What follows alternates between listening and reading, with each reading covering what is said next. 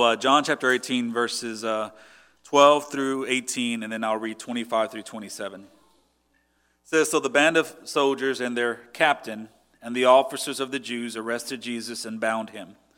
First they led him to Annas, for he was the father-in-law of Caiaphas, who was the high priest that year.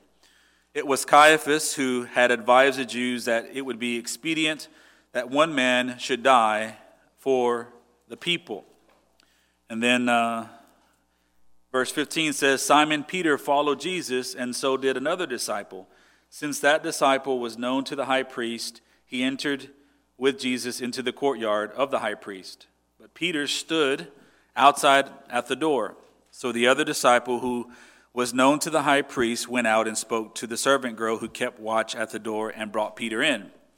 The servant girl at the door said to Peter, 'You also are not one of this man's disciples, are you?' He said, 'I am not.'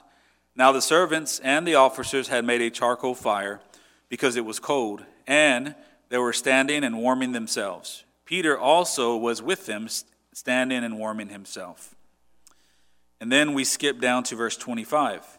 "Now Simon Peter was standing and warming himself. So they said to him, 'You also are not one of his disciples, are you?' He denied it and said, 'I am not.'"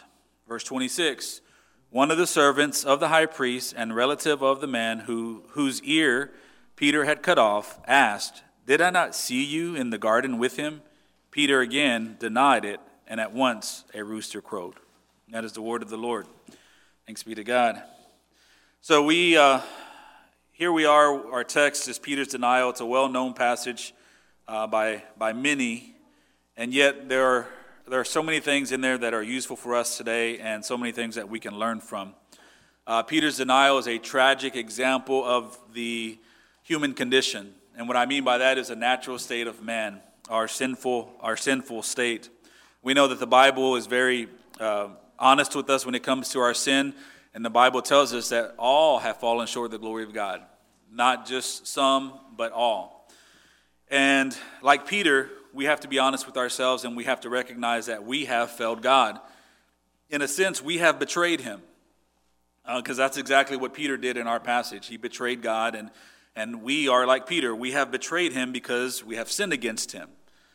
We have done what we think is right in our own eyes versus what God says is right in his word. And we continue to do this. We do this all the time. And, God has required us to be holy as he is holy. That's the standard in which we are graded against. And we have to be honest with ourselves and say that we have all fallen short of that. That says a lot about us and how much we have in common with Peter. Peter's one of those disciples that usually speaks first and thinks later, right? And how many times do we see that in ourselves? How many times do we regret saying something before we actually thought about it or prayed about it? We can see our own actions, behaviors, reactions in Peter. He's very quick to speak up, and that's just like us. We fly by our emotions, and Peter seems to be that type of personality. So for us, we can relate a lot to Peter and how he interacts with Christ and the other apostles in the Bible. But if we're going to be like Peter in a sinful way, then we also have to rejoice in the fact that we are like Peter in the sense that God gives us grace, right? Because we can see it in Jesus' interactions with Peter, the grace that he gives to Peter, and we can see it how even as Peter is restored later on, we can see that there's grace upon grace that is available to Peter. And if that's available to Peter, we also have to recognize that as Christians, those who have professed Christ, who have placed their faith in Christ, that same grace is available to us. And that's a blessing, right? Amen? That's a blessing because every single day we're Peters. We make mistakes. We fall short of the glory of God. We speak first, think later. All those different things. And we all need that grace upon grace that is available to us. So today, what I want to do with you is I want to look at Peter's denial from John's perspective, okay? We're also going to take a look at other perspectives too, because there are some things that are missing that are very vital that are missing from John's account that are very vital to the whole story and understanding what exactly went on here in this denial. But the purpose of us looking at this denial is to see how it had happened. You know, anytime there's a sin, anytime there's a mistake, I've spent 20 years in the environmental health and safety field. And the bulk of my job is investigating incidents and investigating injuries. And every time something bad happens, there's a chain of events that are waiting to be identified so that you can find a root cause. And once you find that root cause, you can understand how it happened. And that's exactly what I want to do with you today. I want to look at the scriptures and I want to identify all these chain of events that happened to reveal how it was that Peter denied Christ. But then the reason why you do that is the reason why you uncover the root cause is so that you can identify things to watch out for. And I want to do that with our text too. I want to identify things that we need to be watching out for. And then lastly, I want to determine what it means that we have all betrayed Christ, but yet there's grace upon grace that is available to us. I want to end the sermon that way because it's so encouraging. So first, let's look at our passage and let's identify what led Peter to deny Christ and things that we need to watch out for. So as we look at our passage, the very first thing that we'll see is that Peter was overconfident. And that's where we need to start. He was overconfident in himself. When Jesus tells the disciples about his crucifixion, it was Peter. Peter's the one who boasts about his projected commitment to the Lord. And we can see that by turning to Mark chapter 14. So hold your place there and then turn back with me to Mark chapter 14. And I want to read verses 27 through 31 for you.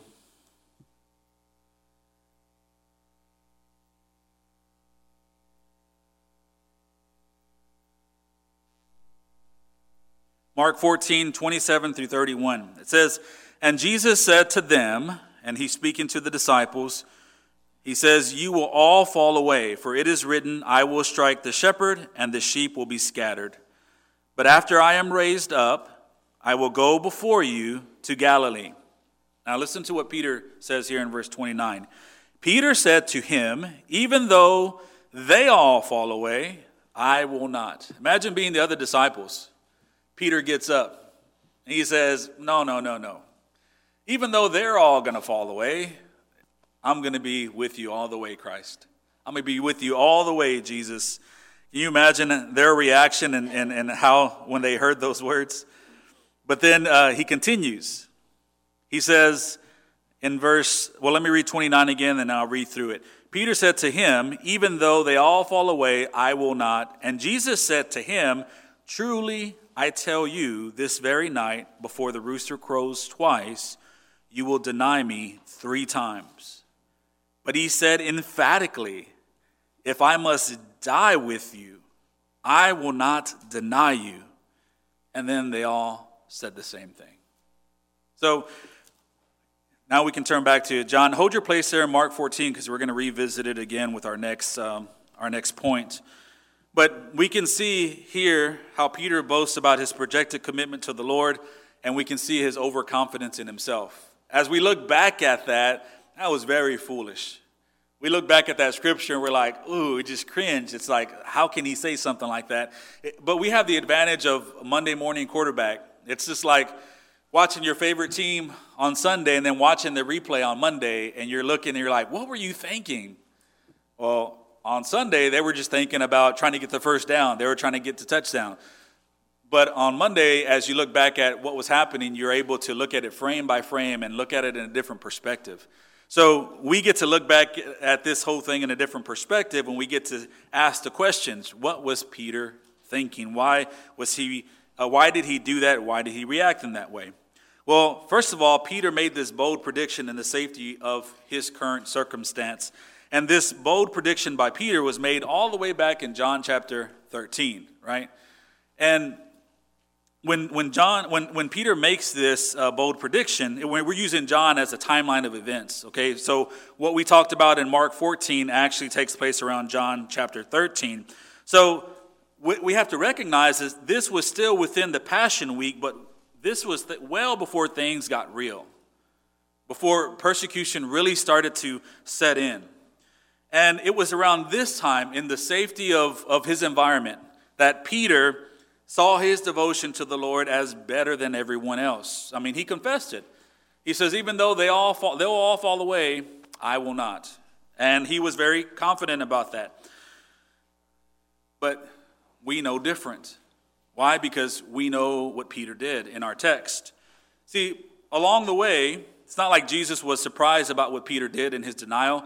Along the way, Jesus corrects this overconfident, prideful attitude in Peter. And he even gives him and all the other disciples a very important lesson. John chapter 15, when he talks about the parable of the vine and the branches. And he tells the disciples in John 15:5, apart from me, you can do nothing. You have no life apart from me. Unless you're connected to the vine, you are dead in your trespasses and sins, and the only thing that's left for you is to be devoured by God's wrath. But if you are connected to the vine, you have life, eternal life. And then Jesus tells them, apart from me, you can do nothing. See, it wasn't until after Peter denied Christ that he found out where his true worth came from. Just like Peter, you and I, we are tempted to be overconfident. We may think or we may say what we will do when the time comes, not counting the costs of the situation and elevating ourselves and our dedication to the Lord. It's easy for us to say something when the situation is safe or when the circumstance is safe. It's a different story under fire. It's a different story facing persecution, facing loss. And we have to recognize that, and we have to understand that it does not pay for us to be overconfident because, number one, we sound just as foolish as Peter did.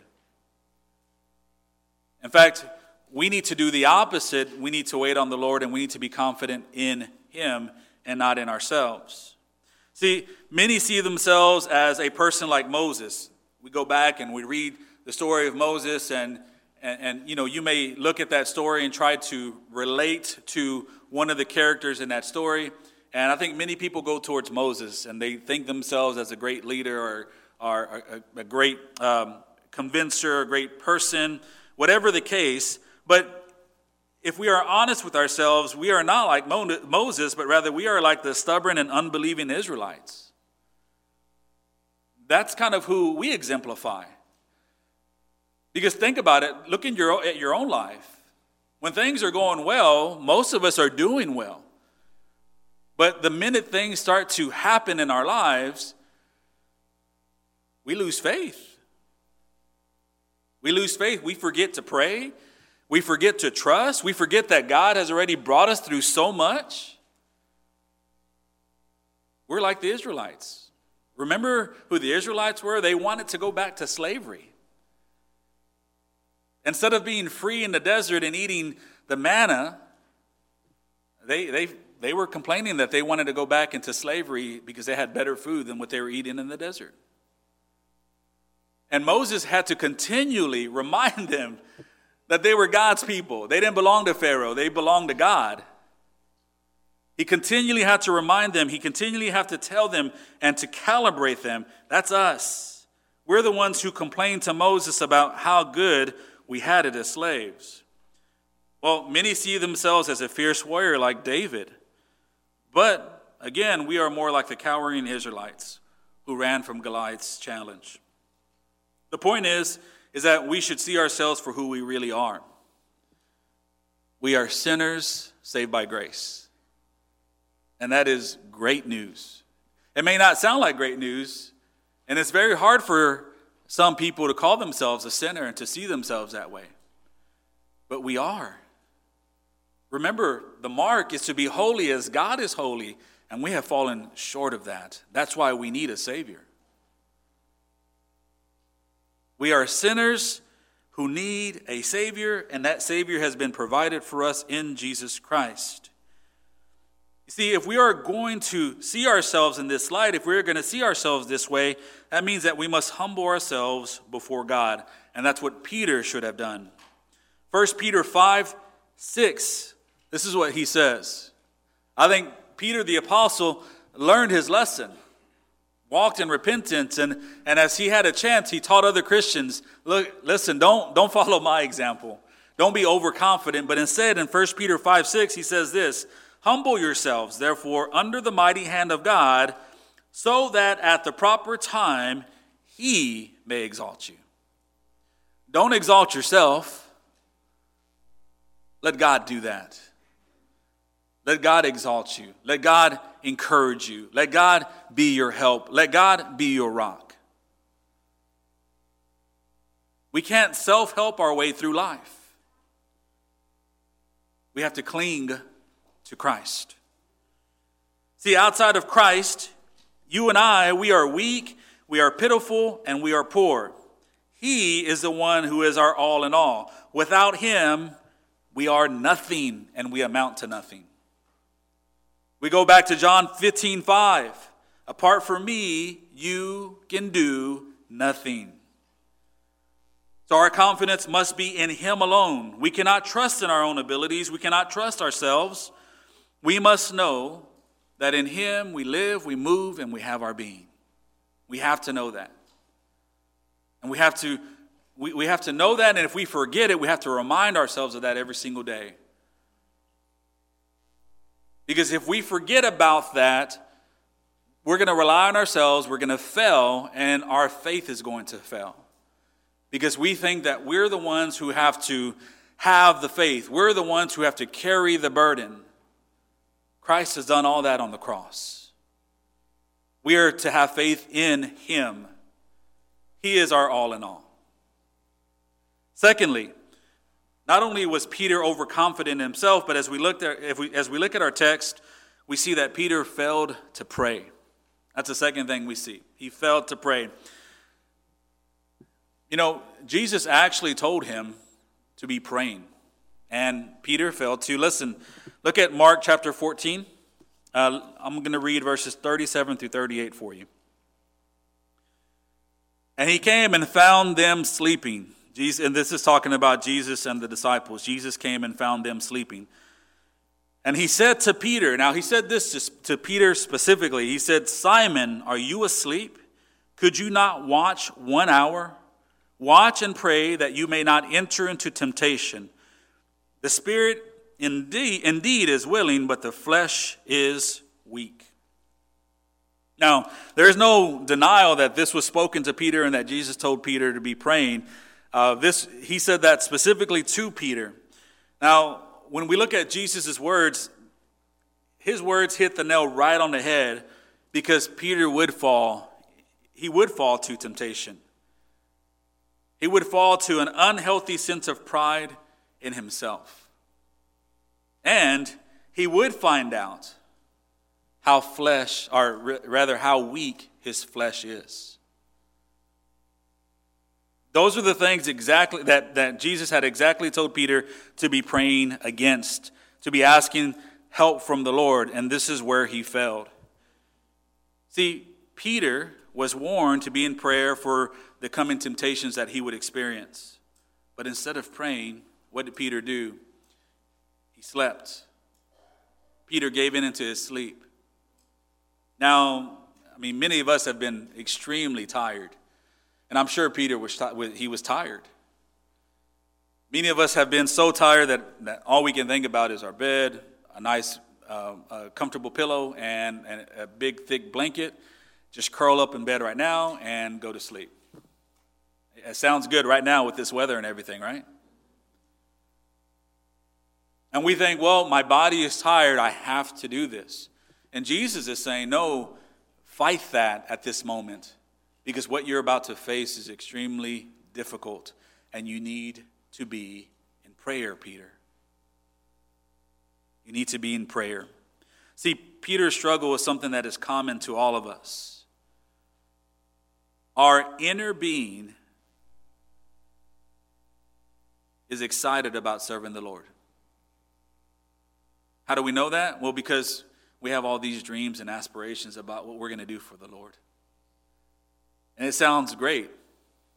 When we're alone, when we're in bed thinking, maybe at work daydreaming, whatever it is, we have these dreams or we have these aspirations of how we're going to serve the Lord, how we're going to, make His kingdom even greater, what we're going to do, how we're going to participate in that. But the flesh, our flesh makes excuses all the time. And the dreams that we have, most of the time, they don't come to fruition because we make an excuse about it and we don't do it.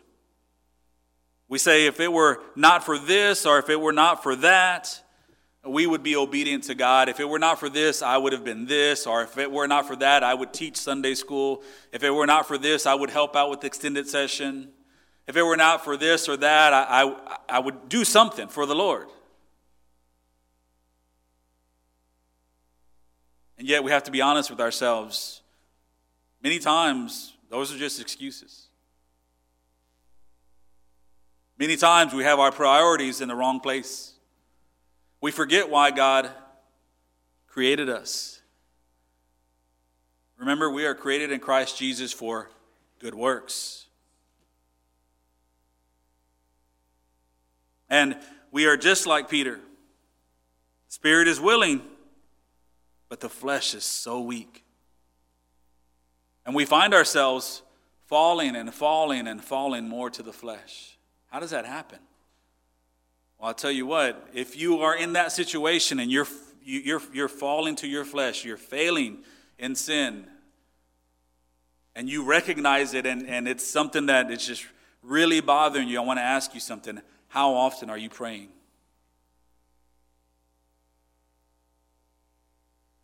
Are you spending time in prayer with the Lord? Or are you trying to get through this on your own? It goes back to being overconfident in your own abilities. I'll pray when I need to. We need to pray every day. If we are people who lack prayer, then we are people who have too much confidence in ourselves. We are people who do not recognize how much we need the Lord.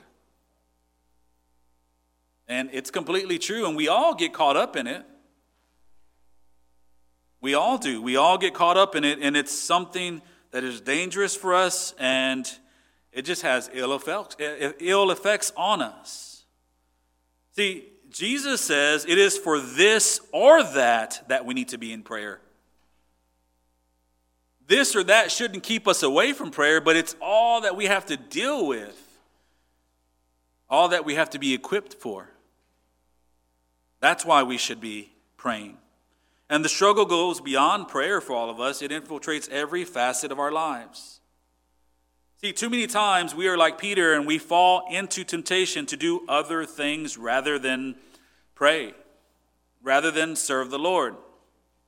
There's always something to do. There's always somewhere to go. There's always someone to, I would say, talk to, but really it's correspond with, because really we don't talk to each other as much as we correspond with each other now.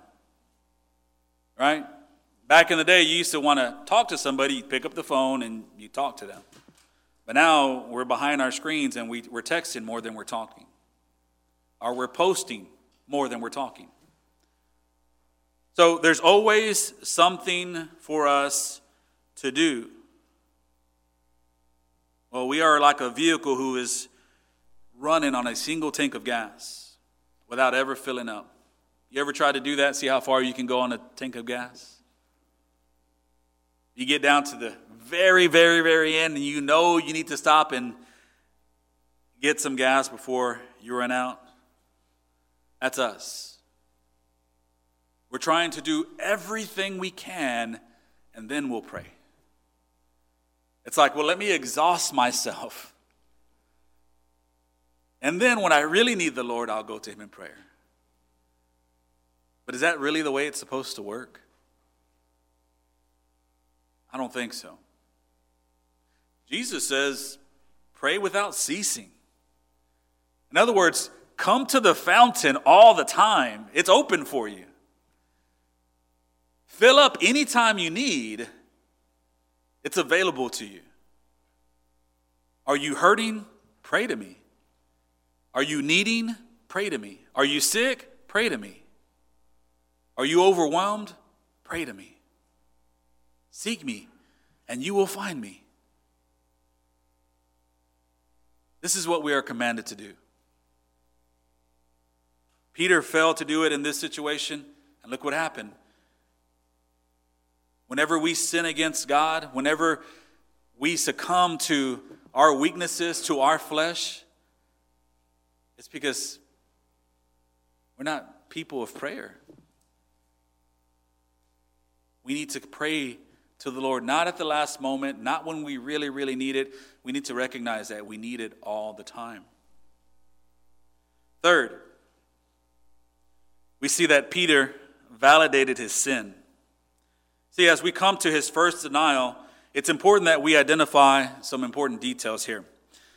In verse 15, the Bible says that Peter and another disciple followed Jesus at a distance after he was arrested. Let's look at verses 13 and 14 first. It says, first, they led him to Annas, for he was the father-in-law of Caiaphas, who was high priest that year. Now that's important.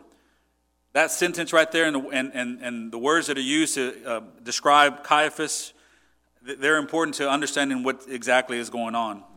And I'll explain here in a minute. Verse 14, it was Caiaphas who had advised the Jews that it would be expedient that one man should die for the people. Now, going back and looking at verse 13, there's an interesting fact there that Annas was actually the high priest at the time, at this time right now. He was actually the high priest of Israel.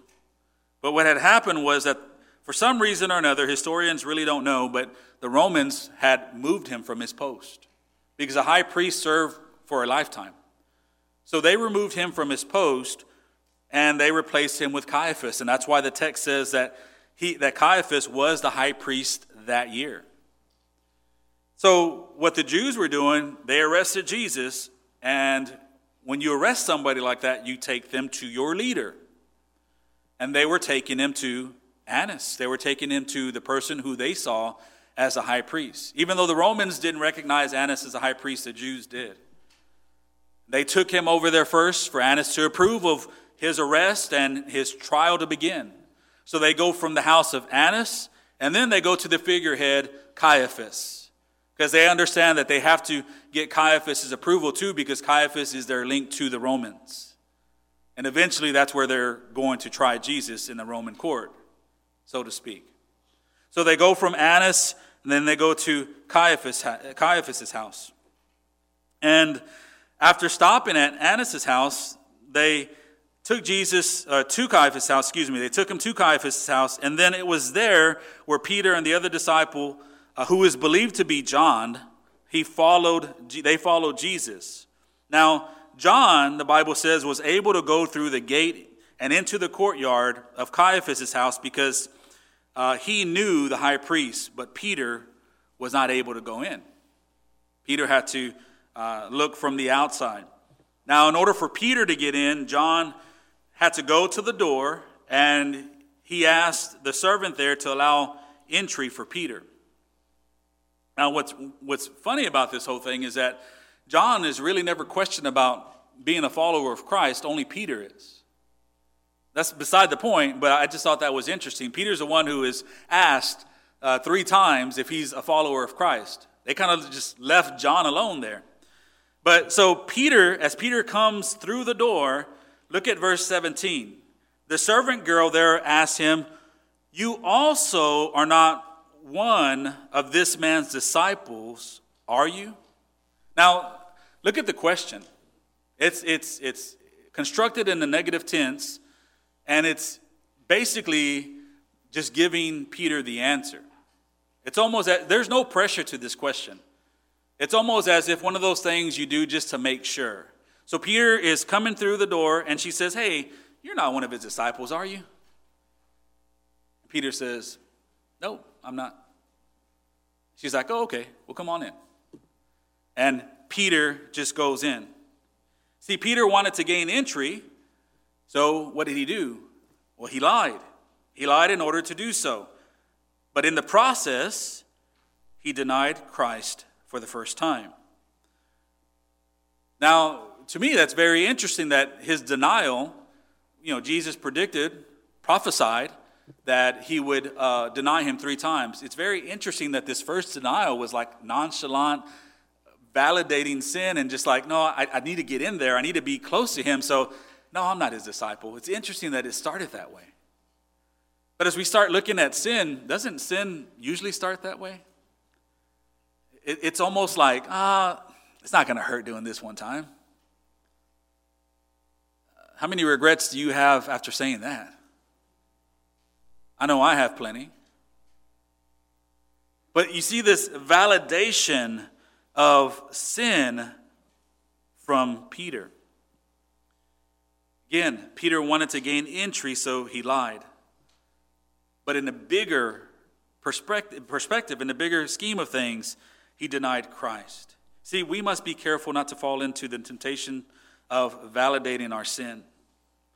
And this is something that's very easy to do. It's easy to validate sin, especially when we see that it benefits us. Man, we are really good at pointing out sin when we're looking at someone else. We're like sin snipers. From far away, we can see some sin. We can call it out. We can talk about it. But when it comes to our own, man, we're blind to it. We validate it. Even when our sin is very comparable to the person that we're judging, the person that we're comparing ourselves to. Even when it's almost exactly the same thing. Well, mine is different because of this, or this.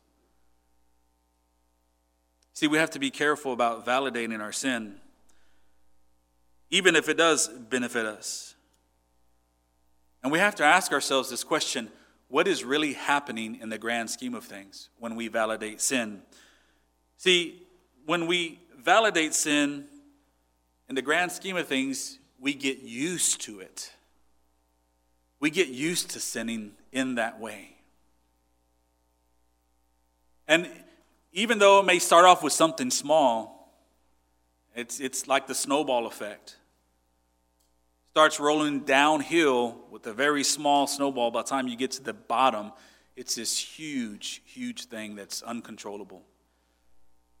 And it's just causing havoc in our life.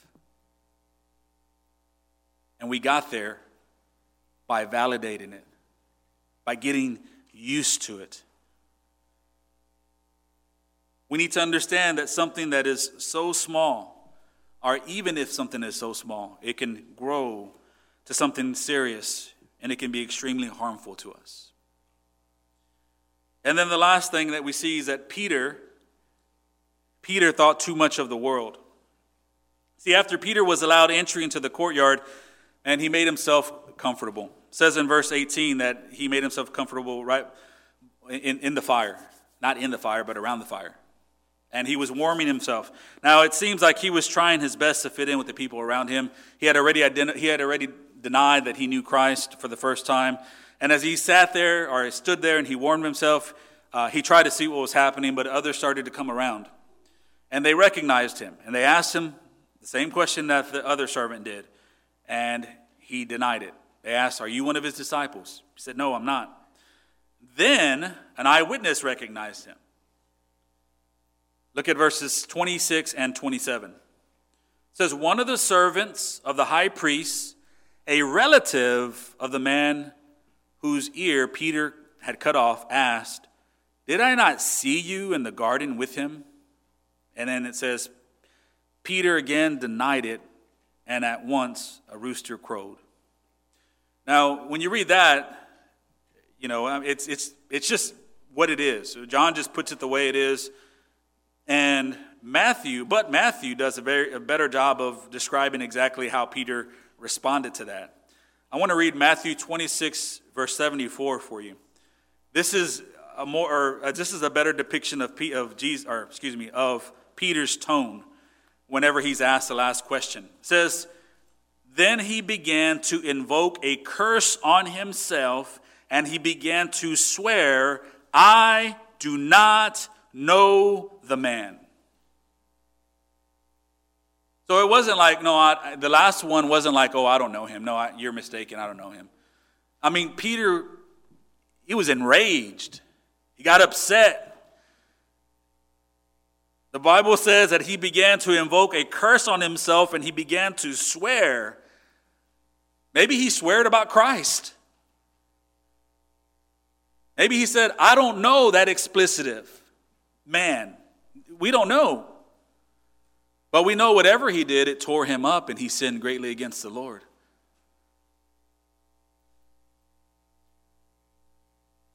And you sit here and you think, man, why would Peter do something like that? Especially after being warned about denying Christ. Wasn't he thinking about what Jesus said? In the moment, no. You know how I know that? It's because we have the Word of God. The Word of God tells us not to sin in a million ways, and yet we find a way to do it. We forget. We suppress. We do a lot of different things, the same as Peter did. See, Peter lied and denied Christ the last 2 times. Why? Well, it seems like he was afraid. He was afraid that people would notice who he was. But I want you to notice something. Every single person who questioned Peter, the Bible says that they were servants. See, Peter wasn't on trial here. These weren't officials questioning Peter. Jesus was on trial. These servants were asking who he was and if he was a servant of Christ. And Peter was fearful because he made much of the world around him instead of making much of the God that he served. Now, it's a reminder for us that we are tempted to do this every day. And we fell at it many times. We make much of people's opinion about us. We make much about people's opinion concerning Christ. We hold back truth at the sake of saving ourselves from trouble. At the moment, when we do that, we are more comfortable with denying truth than having an uncomfortable conversation or dealing with an uncomfortable situation. We're no different than Peter. We have all done this. But we must always remember that he who is in us is greater than he who is in the world.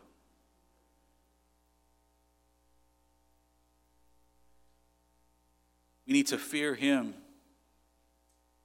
We need to fear him first and foremost. Not the world. Not what people will do to us. The Bible says we must fear the Lord. Now, I would not do you any justice if I just left the sermon here and said, okay, let's pray and be better than Peter and we're all good. Right? I'm not going to leave you here. Because although these are helpful things for us to identify and things to stay away from, to learn from, there's a bigger picture here. And this is what we have to understand. The bigger picture is God's handling of Peter and how that shows us the unlimited depths of his grace. Peter's denial teaches us something really important about ourselves and also something really important about God. And this is especially true as we consider how Jesus forgave Peter for his sins. There are 2 things that stand out. Number 1, what we learn about ourselves is we learn about our sinful condition. We learn about the condition of the human heart. Listen to this out of Jeremiah 17. Jeremiah 17, 9 and 10. The heart is deceitful above all things and desperately sick. The translation of the word sick is incurable. Incurable.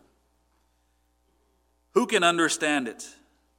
I, the Lord, search the heart and test the mind, to give every man according to his ways, according to the fruit of his deeds. Tell you what, that is a frightening passage. It truly is. If you believe God at his word, it's a frightening passage. There are two terrible things said in this passage about us that we should be concerned about. Number one, it says that we have a desperately sick heart, and it's meant to be incurable. In other words, we need a new heart. That is extremely alarming. Just think about it. If you're alive today and you go to the doctor and the doctor says, you need a new heart. You're not going to live unless you get a new heart. Then you understand the whole gravity of that situation. Spiritually speaking, our hearts are wicked. That's why it's unsafe and unwise to follow your heart. Your heart will lead you to sin. And God says here in Jeremiah 17, the heart is deceitful above all things and desperately sick. Who can understand it? And then he says this in verse 10, I, the Lord, search the heart and test the mind to give every man according to his ways, according to the fruits of his deeds. See, if it were not for God giving us a heart transplant, and if it were not for God judging us according to what Christ has done rather than our sin, we would be in a terrible predicament. When we see a passage like that, we need to worship and praise the Lord for what he has done for us. Because otherwise, if we did not have Christ, otherwise God would be searching our hearts. He would be testing our minds, and we would receive the due punishment of our sins. But he has not done that. He has decided to give us grace upon grace in Christ. Second thing we learn is we learn something about ourselves, and then I said we learn something about God. What we learn about God is the kind of people he died to save. Now, I know that sounds like it's about us, but it's really about God.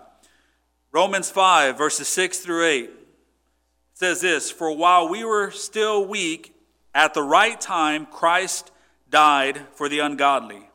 For one will scarcely die for a righteous person, though perhaps for a good person, one would dare even to die. Verse 8, but God shows his love for us in that while we were yet sinners, Christ died for us.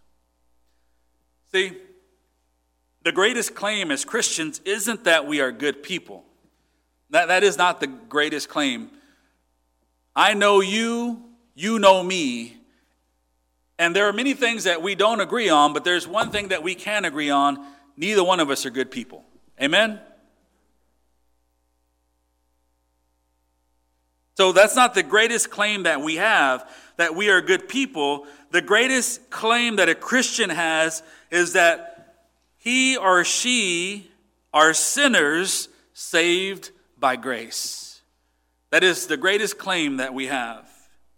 We have all betrayed Christ. We have all gone our own way. We have all sinned against God. And yet he offered Christ as an atonement for our sins. And to that we should say amen and amen. Peter's denial of Christ brings to mind what John says in his first chapter of this gospel. He says this in John 1, verse 16, and this is beautiful. This is definitely one of those passages that I'm going to find somewhere to put. From his fullness, we all have received grace upon grace. And I want to end the sermon this way from R.C. Sproul. He says this about what we're talking about right now, this grace upon grace. He says this about Peter's denial and God's reaction to it, or how God handled Peter. It says he had no need to die for people who are sinless. For there are no such people. He gave himself for people who have it in them to betray him, people like you and people like me. However, he will never betray those whom he sets his love on, but will love them faithfully for all time. Praise God. We are going to end our service with a time of prayer. And it is in this time of prayer that our praise and worship team is going to come up here, and they're going to play a song. This gives you time to think about what has been preached on, what has been said. You can pray in your seat. If you'd like to come up front, you could pray. If you want to pray with somebody, you can bring them up here with you and have them pray with you, for you. You can stand, you can sing. This is just a moment of complete worship to what God has revealed in his word and what God has done in your heart. This is a celebration of who he is. So we're going to take this time to do that.